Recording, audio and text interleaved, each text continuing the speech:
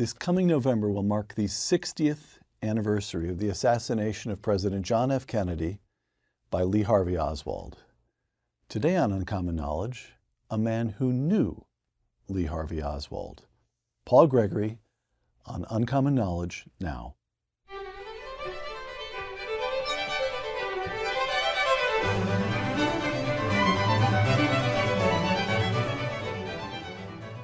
Welcome to Uncommon Knowledge. I'm Peter Robinson. Now a fellow at the Hoover Institution here at Stanford, Paul Gregory holds an undergraduate degree from the University of Oklahoma and a doctorate in economics from Harvard. Dr. Gregory is a leading figure in the study of the Soviet economy and now the Russian economy, and his textbook on the Russian economy remained for many years in use in classrooms across the country. But what interests us today is not Dr. Gregory's academic career, but one summer in 1962. From Dr. Gregory's new book, The Oswalds. From June through mid-September of 1962, I was the sole companion of Lee Harvey and Marina Oswald outside of Lee's immediate family. I visited this young married couple often. I drove them around Fort Worth in my family's yellow Buick as we talked, shopped, and explored the city. Paul, welcome. Pleased to be here. How did it come to be that you drove Lee Harvey Oswald and his wife Marina around Fort Worth in your family's yellow Buick? It so happened that when Lee returned to the United States in June of 1962 with Marina, he had in mind that he would get a high-paying job. We need to explain, he returned to the United States in 1962 from? From Minsk, USSR, sort of a backwater provincial city. But he had defected from the United States to the Soviet Union in 1959. Correct. Lived there for 3 years. Yes. And returned in 1962 with his wife, a Russian, Marina. He returned with Marina and an infant daughter, June. Right. He had in mind that he would get a high-paying job based upon his experience of 3 years behind the Iron Curtain and based upon his knowledge of Russian. My father, who is Russian, taught Russian at the public library and was known as someone who could attest to knowledge of Russian. Mm-hmm. So the Texas Employment Agency sent Lee to my father's office at Continental Life Building. And my father had no idea who this young fellow was, but picked a book off his shelf. Lee read it well. They had in Russian. In Russian. Mm-hmm. Lee read it well. They conversed in Russian, and his conversational Russian was quite good. My father wrote him a "To whom it may concern." My father was, of course, curious. Who is this young fellow who's been 3 years behind the Iron Curtain? Invited him to lunch, asked some not terribly probing questions, didn't get much of an answer. And when one thing to set the scene was that Lee had on a woolen suit of Soviet manufacture, and he was sweating the whole time because it was over 100 degrees in Texas. But when they parted, Lee gave my father his phone number, said, "Come and see us, you can meet my wife," and that's how it started. And your dad was born in Siberia and came to this country in the early 20s as a young man. Correct. But by the time he meets Lee Harvey Oswald, he's a middle-class American, a petroleum engineer, as I recall. Yes. All right. So what happened next? Your father meets this man. He speaks good Russian. He's intriguing. We need to get you into the picture. Yeah, he speaks good Russian, but ungrammatical Russian, which is a significant point because there were conspiracy theories based upon his being trained in some special language school. I see. I came in because my father, when he returned from the office, said, "I met an interesting young guy. He lived in the Soviet Union. And should we go visit?" So my father called. Lee said, "Come on over." Did you speak Russian at home? Yes. All right. Not as well as I should, but I did. We got in the car, go to Lee's brother's house, Robert. There we met Lee, and Lee introduced us to Marina. So at that point I knew Lee, Marina, and June, the daughter. Who was an infant. 6 months or 6 so. months old. Mm-hmm. Now, you're 21 years old. Marina's 21 years old. Lee's a little older. He's 24 years old. And you spent the summer together. So here's one piece of, why? You wanted to practice Russian, or Marina wanted to practice Russian, but you were already a college kid. You were good at playing tennis. I know you and I have been friends, Paul. Yeah. I should disclose that we've been friends for years. You love tennis. You must have been having fun. Were I not having fun, I would not have done it. The idea was that I would go to their house regularly. I could talk to someone fresh out of the Soviet Union. And remember, this was the height of the Cold War. Yes. So someone direct from the Soviet Union was a rarity. So it was an opportunity for me to learn something about contemporary Russia for that, or the USSR for that time. It was an opportunity to speak conversational Russian. And when we did speak, I don't think I exchanged one word of English with Lee. So Lee participated in this Russian language So he business. wanted to keep up his Russian. Very much so. And in fact, that was a point of contention. And it actually resulted in an explosion from Lee in our house, because we had guests who were Russian from Dallas, and they were encouraging Marina to learn English. So this is somewhat later during the summer. August, mid-August, late August. And your mother, as I recall, puts on a dinner party for Yes. the, what did you call them, the Fort Worth Russians? No, the Dallas Russians. The Dallas Russians, Yeah. a community of Russians. Yeah. All right, I'm sorry, but go ahead. Yeah, no, but it did lead to an explosion where the guests from Dallas were saying, Marina, you must learn some English. Marina, I think, knew maybe 2 words of English. And Lee exploded saying, that will ruin my Russian if I have to speak English with my wife. And the reaction of the Dallas Russians was, what a pig. Oh, I see. But it was real anger that you saw in him. Yes. All right. So if I run into you, you meet them in June, and you spend the summer together, speaking Russian with Leah, Harvey, Oswald, and Marina. So let's say I run into you in July. You've been spending a few weeks with them. You know them pretty well at this point. And you and I are friends, and I say to my 21-year-old friend, Paul, what are they like? What are they like? That's the hardest question of all to answer, because it was very hard to form an impression of Lee. He was kind of a neutral. He didn't say much.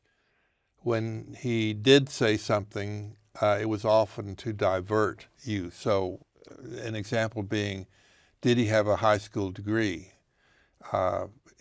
It was said, or somehow it came up in our conversations, that Lee went to Arlington Heights High, which was would have been our mutual high school.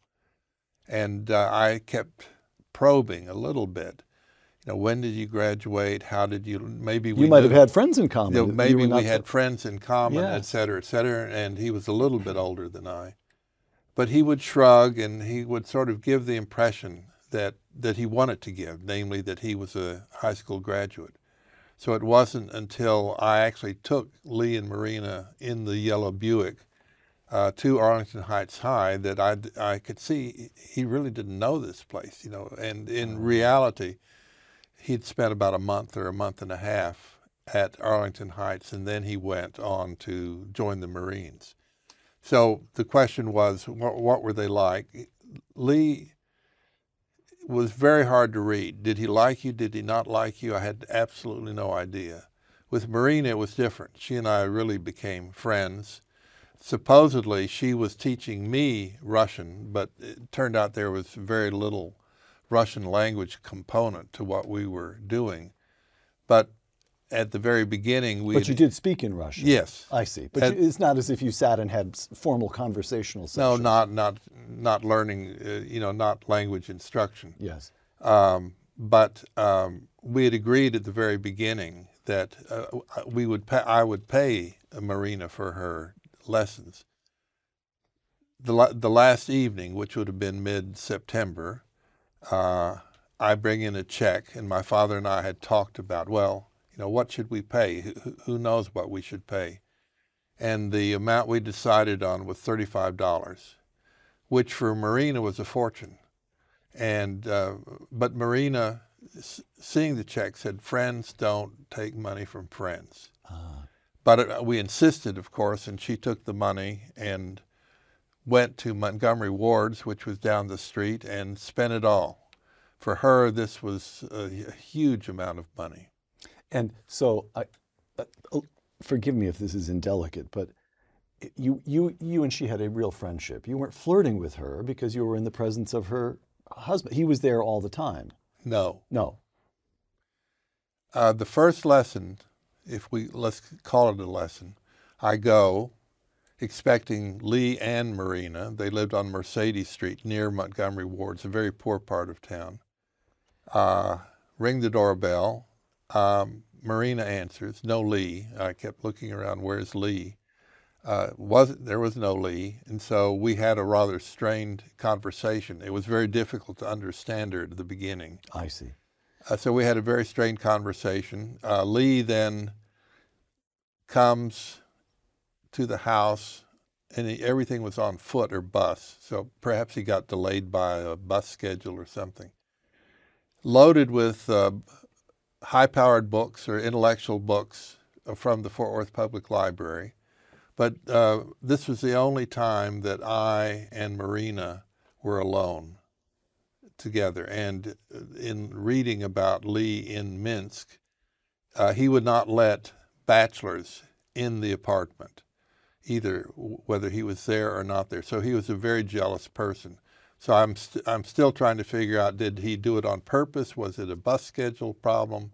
Oh, was he testing you? In a sense? Well, I kind of doubt that, but it was contrary to his character. And indeed, we were the same age. I was a pretty good-looking guy at that time. Marina was quite beautiful, as far as I could see. So that was a rare, a one-time, singular occurrence. Right. Yes. Right. Right. So he was neutral, but you enjoyed her company. That was a real friendship. Yes. And you enjoyed showing her around because she was new to America. Yeah. Mm-hmm. All right. Here's the other piece of this that, as I read about that summer, comes right to the front of my mind. Your father is no fan of Soviet Russia. And you made this point yourself a moment ago. This is at the height of the Cold War. The Army McCarthy hearings were less than a decade earlier. Mm-hmm. And yet here you are spending a summer. You and Marina were the ones who were real friends, but you're in the presence, except for that one moment when you were briefly alone with 30 her. 30 minutes, see. 30 minutes. Mm-hmm. Aside from that, you're with Lee Harvey Oswald. Mm-hmm. And Lee Harvey Oswald defected to the Soviet Union. What did your family make of that? Did you and your father say, should I spend time with him? Or how did you process that large fact about Lee and Marina Oswald? Well, my father and I talked about this, and he took an immediate dislike to Lee. But we did sort of a cost-benefit analysis, and the attraction of being able to spend time with a newcomer from Russia really overwhelmed this reservation. The Dallas Russians, there were more of them than Fort Worth Russians, were a twitter, because here's a young woman fresh out of the Soviet Union, grew up in Leningrad, and for them that would have been Petersburg. Yes, yes. So they were a twitter. Let's go meet this young lady. She probably needs us to take care of her. She needs help. She needs furniture. They wanted to welcome her. They wanted to welcome her, but the reservation was this no good character she married, and so they were. It was kind of comical. They were telephoning my father. Well, what is Paul seeing? What does he say about meeting this woman from Russia? They called up a lawyer, Fort Worth lawyer, married to one of the Fort Worth Russians, and to make sure that the FBI is appropriately tracking Lee. And the answer that eventually came back was, it's okay to meet. And we arranged this meeting at our house in late August, I would say. Mm-hmm. I see. So they were pro-Marina, but very wary of Lee for precisely this. And you and your father talked over the difficulty that he'd been a defector. All right. This is the summer of 1962. The last meeting took place when? In September? Mid-September. And how did you say goodbye? Off you went to Norman, Oklahoma to go back to the University of Oklahoma. By that time, they had a new set of protectors, much to Lee's chagrin. Namely, the Dallas Russians sort of took over the role that I was playing, taking them to buy groceries, taking them to Leonard's department store, and so on. So I characterize this as Lee keeping Marina in a gilded cage, although it wasn't gilded. He wanted her not to have any contacts, and so particularly with those who might encourage her to learn English. I see. So the parting was quite simple. You know, goodbye. Let's stay in touch. Shortly thereafter, the Dallas Russians convinced them to move to Dallas. Let's keep in touch. Here's the $35 check. I don't take money. We don't take money from friends in Russia. And then I left. And I did not hear from them again, largely because they'd moved to Dallas, until shortly before Thanksgiving of '62. Mm. All right, let's go forward then a year and a couple of months to November 22nd, 1963. You're an undergraduate at the University of Oklahoma in Norman. How did you hear that the president had been shot? And how did you learn that it was your friend, Lee Harvey Oswald? That's, I had class that day at noon. It was in the library, and it was a Russian language course. Ken Studebaker, a colleague, came in. President's been shot, no classes. I head for the student union, where I knew there was a large screen TV, which meant this big in those days. There were about 60 of us. We sat on the carpet. I listened to Cronkite declare that JFK had died. From Dallas, Texas, the flash, apparently official, President Kennedy died at 1 p.m. Central Standard Time, 2 o'clock Eastern Standard Time, some 38 minutes ago.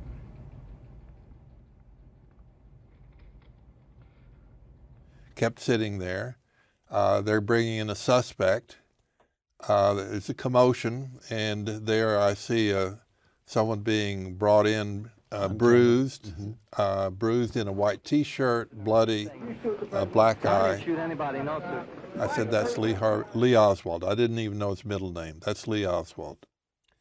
So you had two shocks in short order. First, that the President of the United States had been assassinated, and second, that just months before, you had been spending a summer with the assassin. Correct. And I don't ordinarily like questions that are of the nature of how did that make you feel? But in this case, it just seems, how did you feel at that moment, Paul? I felt I really need someone to talk to. It's a strange reaction. I need someone to share this with. My roommate, who is also my best friend, was out of town. I called my mother about 4 or 5 in the evening, and it was very short. Had they realized it home? Oh, yeah. They had? Yeah, I said, it looks to me like it's Lee. And my mother only knew Lee from that dinner party, and she basically said, yes, we know it as well. And I said, goodbye. And that was the conversation. And then eventually I ended up in our student apartment all by myself. So I had this huge secret that I wished to share but was unable to share. From your book, Paul, The Oswalds, remarkably, Lee's actions on November 22nd, 1963 did not surprise me. Rather, it was as if the pieces of a puzzle were falling into place. Close quote.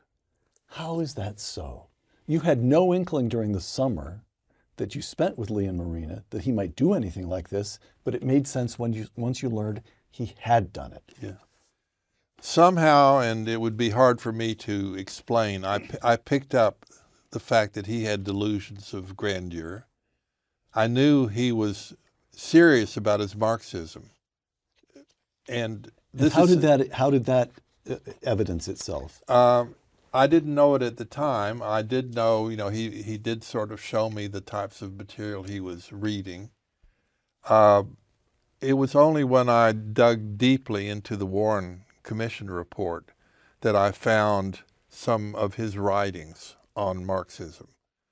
And these writings were not like a couple of paragraphs. They were maybe like 600, 800 words, say. And these writings indicated to me that he knew the buzzwords of Marxism, socialism, surplus value, et cetera. But this is much later, after the Warren Commission. This is after I was doing my own investigation. Right. But at the time, the pieces seemed sensible or plausible to you. Correct. I knew that he had delusions of grandeur.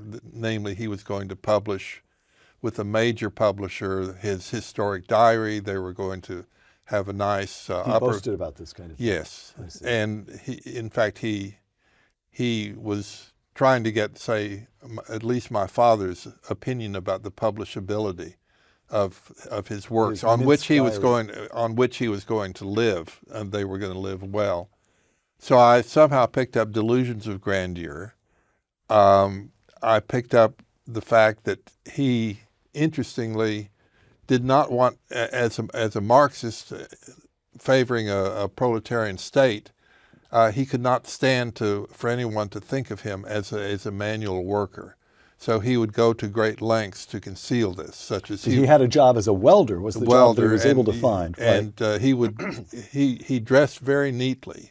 Even though they were very poor, he dressed neatly, and he dressed neatly in Fort Worth, and he dressed neatly back in Minsk as well. So he wanted to hide the fact that he was a manual worker, and he would go well-dressed, not in a suit, but he would go well-dressed to work. He'd probably change there. All of this going back to how did I put all this together? And you'd seen flashes of temper. Extreme flashes of temper.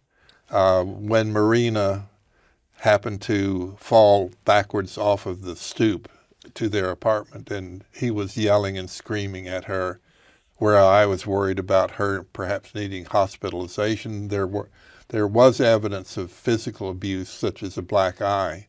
That you saw during the summer? Yes. Marina had a black eye. Yeah, I went to the apartment. She opened the door. There was the black eye. Lee was there as well. She gave me a look, don't ask. So somehow I put all these together, and I didn't go all the way down the list. There are probably more indicators. But somehow when I saw him for about 10 minutes, I thought to myself, well, the FBI knew who this guy was. They had interviewed him, so he would be someone they would reach out for. In fact, you just mentioned a moment ago that the Dallas Russians took pains to make sure that the FBI was aware of his presence in Fort Worth. Yes, yes. Somehow it all fell into place. All right. And, the formula whereby they fell into place, I can't give you, but they fell into place. And I never doubted it after that. So let's go through about 48 hours after the shooting here very quickly, because this is the last 48 hours of his life. As you sum it up here in the Oswalds, after firing the shots, Lee Harvey Oswald left the building, the Texas Schoolbook Repository, fled on a city bus and then taxi. In a panic, he cut a suspicious figure. An alert policeman, Officer J.D. Tippit, stopped Oswald. And as Tippit gets out of his cruiser to approach Oswald, Oswald fires 5 shots. 4 of them hit Tippit, and he's killed. And Lee Harvey Oswald is apprehended soon afterward. He flees to a movie theater. He's apprehended. He still has the pistol with him, with which he shot Officer Tippit. So he's taken into custody at this point. He's picked up for shooting Tippit, and soon thereafter the police put it together that he was in the Texas Book Depository. The rifle is found there, all of that. And then on November 24th, police are taking Oswald from Dallas headquarters. They want to get him to the county jail, which is more secure. And Jack Ruby, a Dallas nightclub owner, approaches, raises a pistol, shoots once, and kills Lee Harvey Oswald. He's declared dead at the Parkland Hospital, the same hospital where 48 hours earlier John Kennedy was declared dead. How did you learn of Lee Harvey Oswald's death, and what was your response to that? I was one of the few who were watching live TV. It happened on live TV, yes. It happened on live TV, so... Shot. Lee Oswald has been shot. But to tell the truth, by that time, I felt as if I were watching some kind of theater piece that's taking place somewhere far away. It had begun to seem surreal to you? It was surreal, yeah. And that I was somehow a part of this seemed surreal to me. So I didn't feel any particular emotion. You know, this is by someone I knew who has just been shot, etc. The one sort of technical question that interested me was the actual gunshot wound, because it went into the stomach. I had looked at the repeats. I could see that he was shot in the stomach, and I felt surely Parkland could save someone from a stomach wound. So it came as a shock to hear that he had died. And by the way, at this time, my father, who translated for Marina in the aftermath of the assassination, he's the one who took the news to Marina in the office of the sheriff of Irving, Texas. All right. So now Lee Harvey, the president is dead. Lee Harvey Oswald is dead. When did the FBI come for you? The FBI never came. It was the Secret Service. I'm sorry, Secret Service. No, it's a natural question. In fact, it's an interesting question, because the Secret Service was convinced that the local FBI had botched the matter, because they knew there was a Lee Harvey Oswald. They knew about him, yes. They knew about him. He had actually come in a week or so earlier threatening them. So the Secret Service was quite irate at the failures of the FBI. So it was the Secret Service that I had dealings with, and it was the Secret Service that my father had dealings with. But the question was... Well, when did the Secret Service then come find you? 9 a.m. The next morning. November 23rd, yes. The day before Lee is shot. Yes. All right. So in the book, you talk about you're interviewed by Secret Service, then you're interviewed by a representative of the Warren Commission. These interviews go on for some time. Yeah. So you're interviewed, they pick you, they come to you the next morning. Marina Oswald is sequestered in a hotel, the Six Flags Hotel. Not yet. Not yet. Mm-hmm. Well, so get us there. What I want to get to is your dad. What was fascinating was this: for 5 days, she's questioned over and over and over again, and your father translates. And you call that episode, that period of her questioning, I think you used the word catastrophe. Why was that? Well, it was because where we're going here, Paul. Now it's happened. Mm-hmm.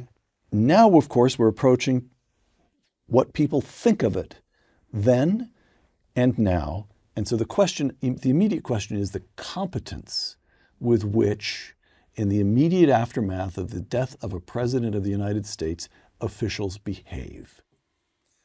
Well, from our perspective, the FBI behaved very poorly.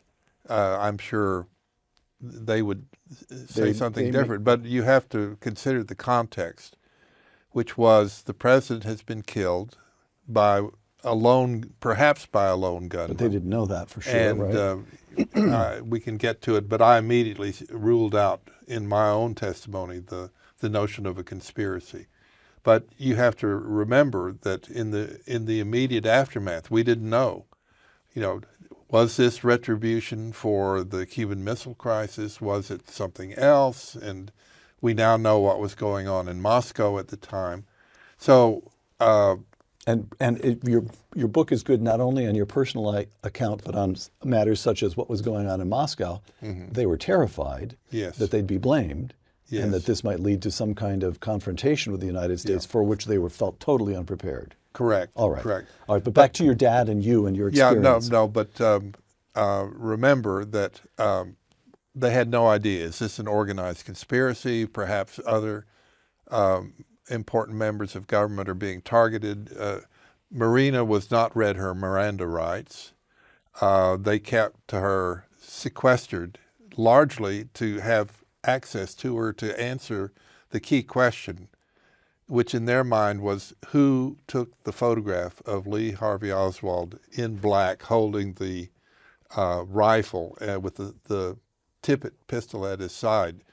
And she was very reluctant to admit that. So that she had taken the photo. That she had taken the photo. There was no conspirator who had taken the photo. And that was a major piece of evidence that there was no conspiracy. In fact, she finally, at my father's prodding, said, yes, I took the picture. And when I took the picture, I laughed at Lee for such a silly thing. I see.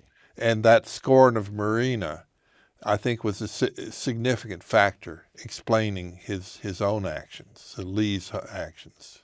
All right. So I'm going to hold this up to the camera again because the whole book is fascinating and we just don't have time to proceed at the pace of a book. But there are investigations and investigations and investigations, and first the Secret Service questions you, and your father translates for Marina, then the Warren Commission is established. All of this goes on for months. When did it feel over? Never.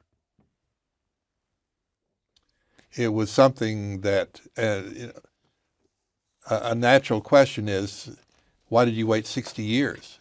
Yes. And the answer is, we felt a deep sense of shame that we had. Why did you wait 60 years to write this book? Yes. Why did I wait 60 years to write the book? We felt, our family felt a deep sense of shame and also a sense of danger because of all the conspiracy theories that were being spun.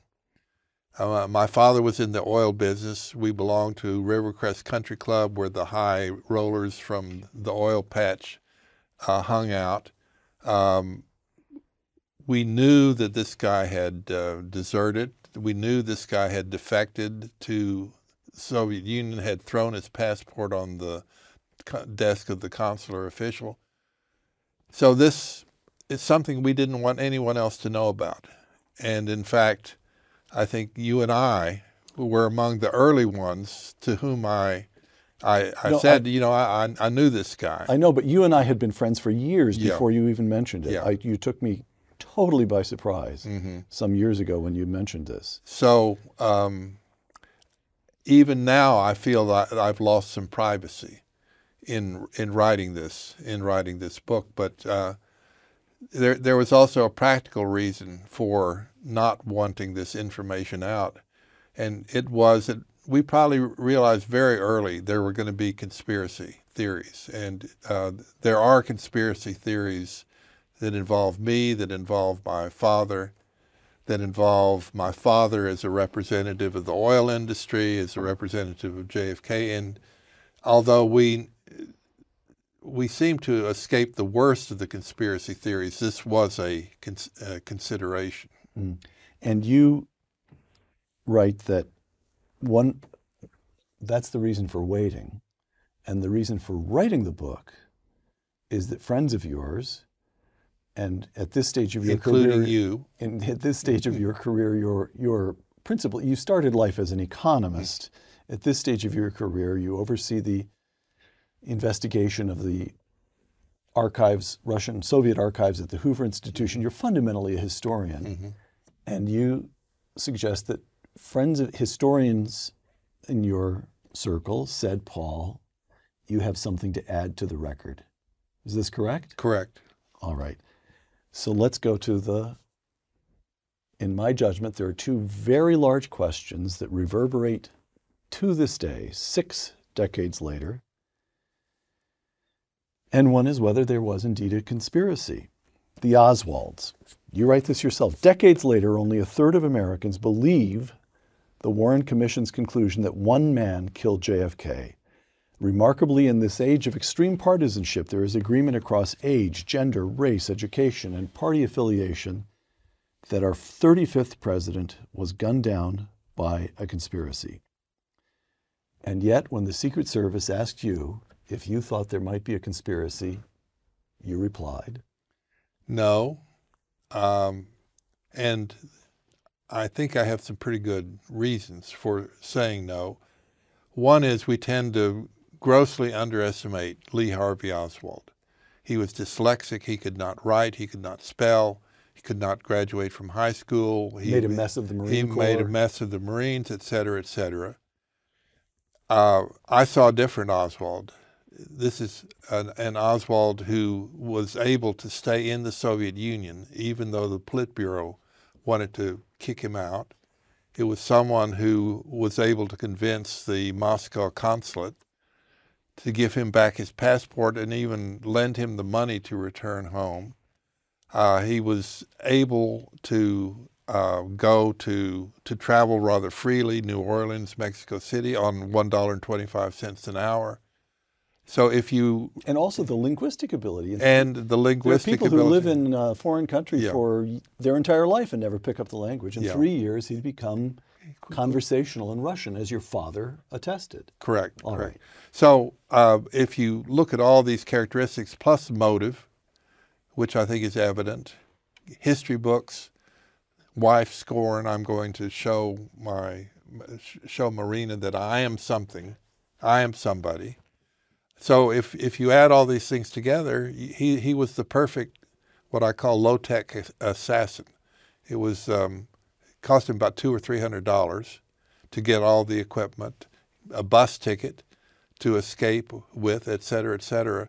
So I think a lot of the skepticism about the Warren report, which says he did it and he did it alone, rests upon the fact that he didn't seem to have the tools. In my view, he had all the tools. The most important was the motive and his persistency. It's quite often forgotten that he did attempt to assassinate General Walker, a major political figure. We'll come to that in a moment, yes. He did, and he planned meticulously the murder of Walker. So this was not... You also said, as I recall, you said to the Secret Service, if I were organizing a conspiracy, fill us in this was in the car the day after the assassination on the way from Norman, Oklahoma to Oklahoma City. I said, if I were to organize an assassination, Lee Harvey Oswald would have been the last one I would have recruited. He's not a leader, and he's not a follower. If he were a leader, who in the world would he find foolish enough to follow him? And he definitely was not a follower. He marched to his own drummer his entire life. So when I add all these things together, I had no trouble. All right. Paul, how do you answer? Let's take a look at a very brief excerpt from the film JFK. I mean, only a month before Dallas, UN Ambassador Adlai Stevenson was spit on and hit. There had already been several attempts on de Gaulle's life in France. You would have felt an army presence in the streets that day. None of this happened. It was a violation of the most basic protection codes we have, and it is the best indication of a massive plot in Dallas. All right. So there you have Oliver Stone, the producer of JFK. There had been attempts on de Gaulle's life. There was a man opening an umbrella. The Secret Service presence was much too small. They'd left all these windows unchecked, and the president was in a limousine without a bulletproof bubble over him. And so how do you reply to all of this? By not replying. I see. If I allowed myself to get into that sinkhole, I would still be in that sinkhole. My goal was to write about things that I knew and had witnessed, or my father had witnessed. One of the most interesting conversations I had was with the chief of the Secret Service on the day of the assassination, Mike Howard, who is alive at 92. And everything that we just saw on those clips, he would have a good refutation for. Yes. But if you look at my book and at reviews, if you're a conspiracy theory, you hate this book. If you believe Oswald did it and did it alone, then you're very happy with this book. So another couple of questions on this question of conspiracy. That the limousine did slow down to make that sharp turn as it goes through Dealey Plaza. And I have to say, what came to my mind was the assassination some decades earlier of Archduke Franz Josef in Sarajevo. Because remember, his chauffeur got confused and took a wrong turn and had to back out of an alley, and the car stalled as he was backing. In other words, there is this element of sheer chance, contingency, human incompetence that enters into history. And you would account Lee Harvey Oswald, a disturbed Marxist who's been trained in the Marines how to handle a rifle, reads in the newspaper that the president's going to be passing underneath his window. And that's what happened. Correct. All right. So I just want to frame it up one more time. After 6 decades of living with your knowledge of the assassin, you have not the slightest doubt that he acted alone. You are correct. All right. So here's the second sort of big aspect or question about the assassination that seems to me to still live with us. And to put it crudely, it's whether Lee Harvey Oswald pulled the trigger or America pulled the trigger. James Pearson, the author of Camelot and the Cultural Revolution. Now, this is a long quotation, but you'll understand the importance of, you'll understand why I'm using it.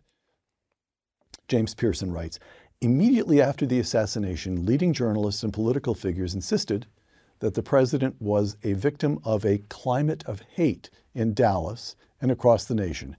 James Reston of the New York Times publishes a front-page column the day after the assassination under the title, Kennedy, a Victim of Violent Streak He Sought to Curb in Nation.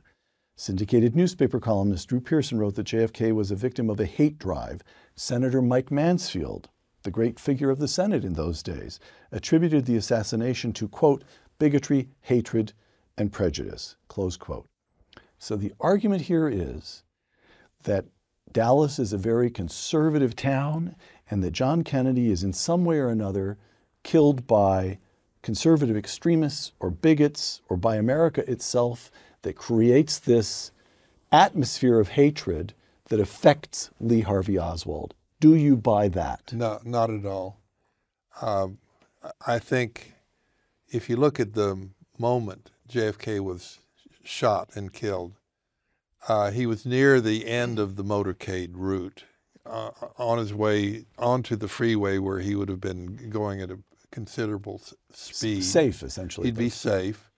At that point, the Dallas community breathed a sigh of relief, saying he's gotten a very enthusiastic reception, almost a frenzied crowd. My father, by the way, saw him at the Texas Hotel in Fort Worth 2 or 3 hours earlier giving an address. So as far as Dallas was concerned, they've passed the test. You know, we're not a hateful community. We welcome the president with enormous enthusiasm. The problem for this hate argument, and there were apparently some ads placed in newspapers. Anti-Kennedy ads, yes. Anti-Kennedy. And the Dealey's, the newspaper was a conservative, one of the newspapers in town was a very conservative newspaper. Then the problem is he's shot by a Marxist commie. You know, that's the problem. And, you know. So can we hold that? Go ahead. So police learned, you mentioned Edwin Walker a moment ago. After Oswald shoots the president, police learned that earlier the same year he had attempted to shoot, and this is an important episode that tends to get blotted out by the, of course, but still, earlier, months earlier, he attempts to shoot General Edwin Walker. Well, the police from the city came in to investigate a rifle shot that was fired into the house. Oswald missed, but he got off a shot from the same rifle he used to kill the president. Who is General Walker? Well, he is a right-winger. Yes. He is the president of the, or head of the local John Birch Society, which was a right-wing group. Correct. And then after taking off this pop at General Walker, Oswald leaves Texas for New Orleans, where a television station films him distributing leaflets in favor of Fidel Castro.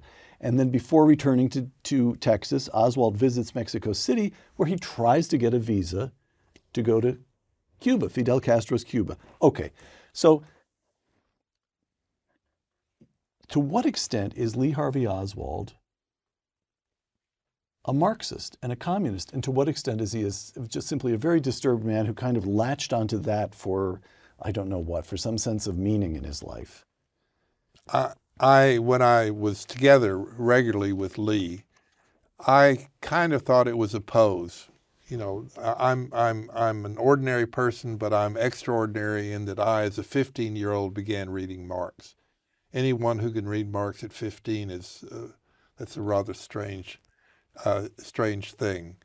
So I actually view this Cuba business and the New Orleans episode quite differently, in that if you look at his writings, and that's rather difficult with his spelling and stuff. He was really building, here's the way I'd put it. He tried the Soviet Union. It was the workers' paradise. It wasn't.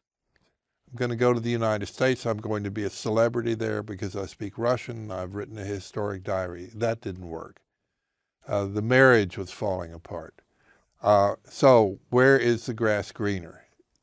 He's running out of greenery. The grass is greener in Cuba. In Cuba, I need to make it so that they will welcome me with open arms in Cuba. And that was his goal in New Orleans, where he was recruiting for... He wanted to be a hero someplace. He wanted to get a visa as well. And so when he shows up in Mexico City, he brought with him various letters from people who have congratulated him on his recruiting. He's recruiting as a communist, as a pro-Castro person. So he tries to display his pro-Castro communist and he took letters, and his one recruit, by the way, was A.J. Hidell, if that rings a bell. It doesn't. I'm sorry. That's his pseudonym. That's Lee's moxie. He recruited himself as his only recruit. So that's a little bit of humor, if one can find anything humorous about this. So your question was, is it because he was a communist? Yes, he did spend time trying to learn Marxist thought. He took it seriously, I believe. But this business about Cuba, I think, was purely, let's go to where the grass is greener. All right. So 6 decades later, when polls show that Americans still doubt that he acted alone, this book displays a man who is perfectly capable in his disturbed way of acting alone. Correct? Yes. All right. And 6 decades later, when there is still somehow this notion, we played a clip from JFK about the conspiracy, but JFK also has a lot of references to the conservative or hateful atmosphere in Dallas. So that's still in that movie as well. This notion that somehow or other John Kennedy was a martyr to some ugly right-wing or bigoted streak in America. And this book says, no, the man who killed him was, to the extent that he believed anything, a Marxist. Is that correct? Yes. All right. Paul, would you conclude by mentioning, I'm going to quote this from the Oswalds. I sent Marina, Marina, who is still alive, remarried, and has lived out of the public eye, one can imagine that if you yourself, having spent a summer with Lee Harvey Oswald, have remained mostly quiet about that for the last 6 decades, she wants to stay. She's led a reclusive life, I think that's fair to say. I sent Marina an early draft of this book, and I spoke with her husband, who protects her from those who wish to exploit her. It was clear that he did not want me to speak with Marina. I respected his wishes. Instead, I decided to write Marina a letter to which I have received no response. Well, this is a full page, so the viewers have to be patient. I wrote, Dear Marina, I talked to your husband, Ken. He said he would pass along my greetings. It has been more than 50 years since we saw each other. I went on to become a university professor. I thought you'd be interested what happened to me. University professor, specializing in Russia. I've taught for almost 50 years at the University of Houston and have served as a fellow at the Hoover Institution of Stanford University for 15 years. My historian colleagues, including Peter, convinced me that I should write about my time together with you and Lee to help complete the historical record. I was one of the few who knew the two of you when you arrived, and we spent a considerable amount of time together, which I remember fondly, which is true. After November 22nd, 1963, I pretty much kept quiet about what had happened, as did my whole family. My father passed in 1982, my mother in 1987. It was only then that I was even able to think about writing this. I hope that you have had a good life in America after such a tragic start. My regards. Paul Gregory, author of The Oswalds, thank you. Thank you. For Uncommon Knowledge, the Hoover Institution, and Fox Nation, I'm Peter Robinson.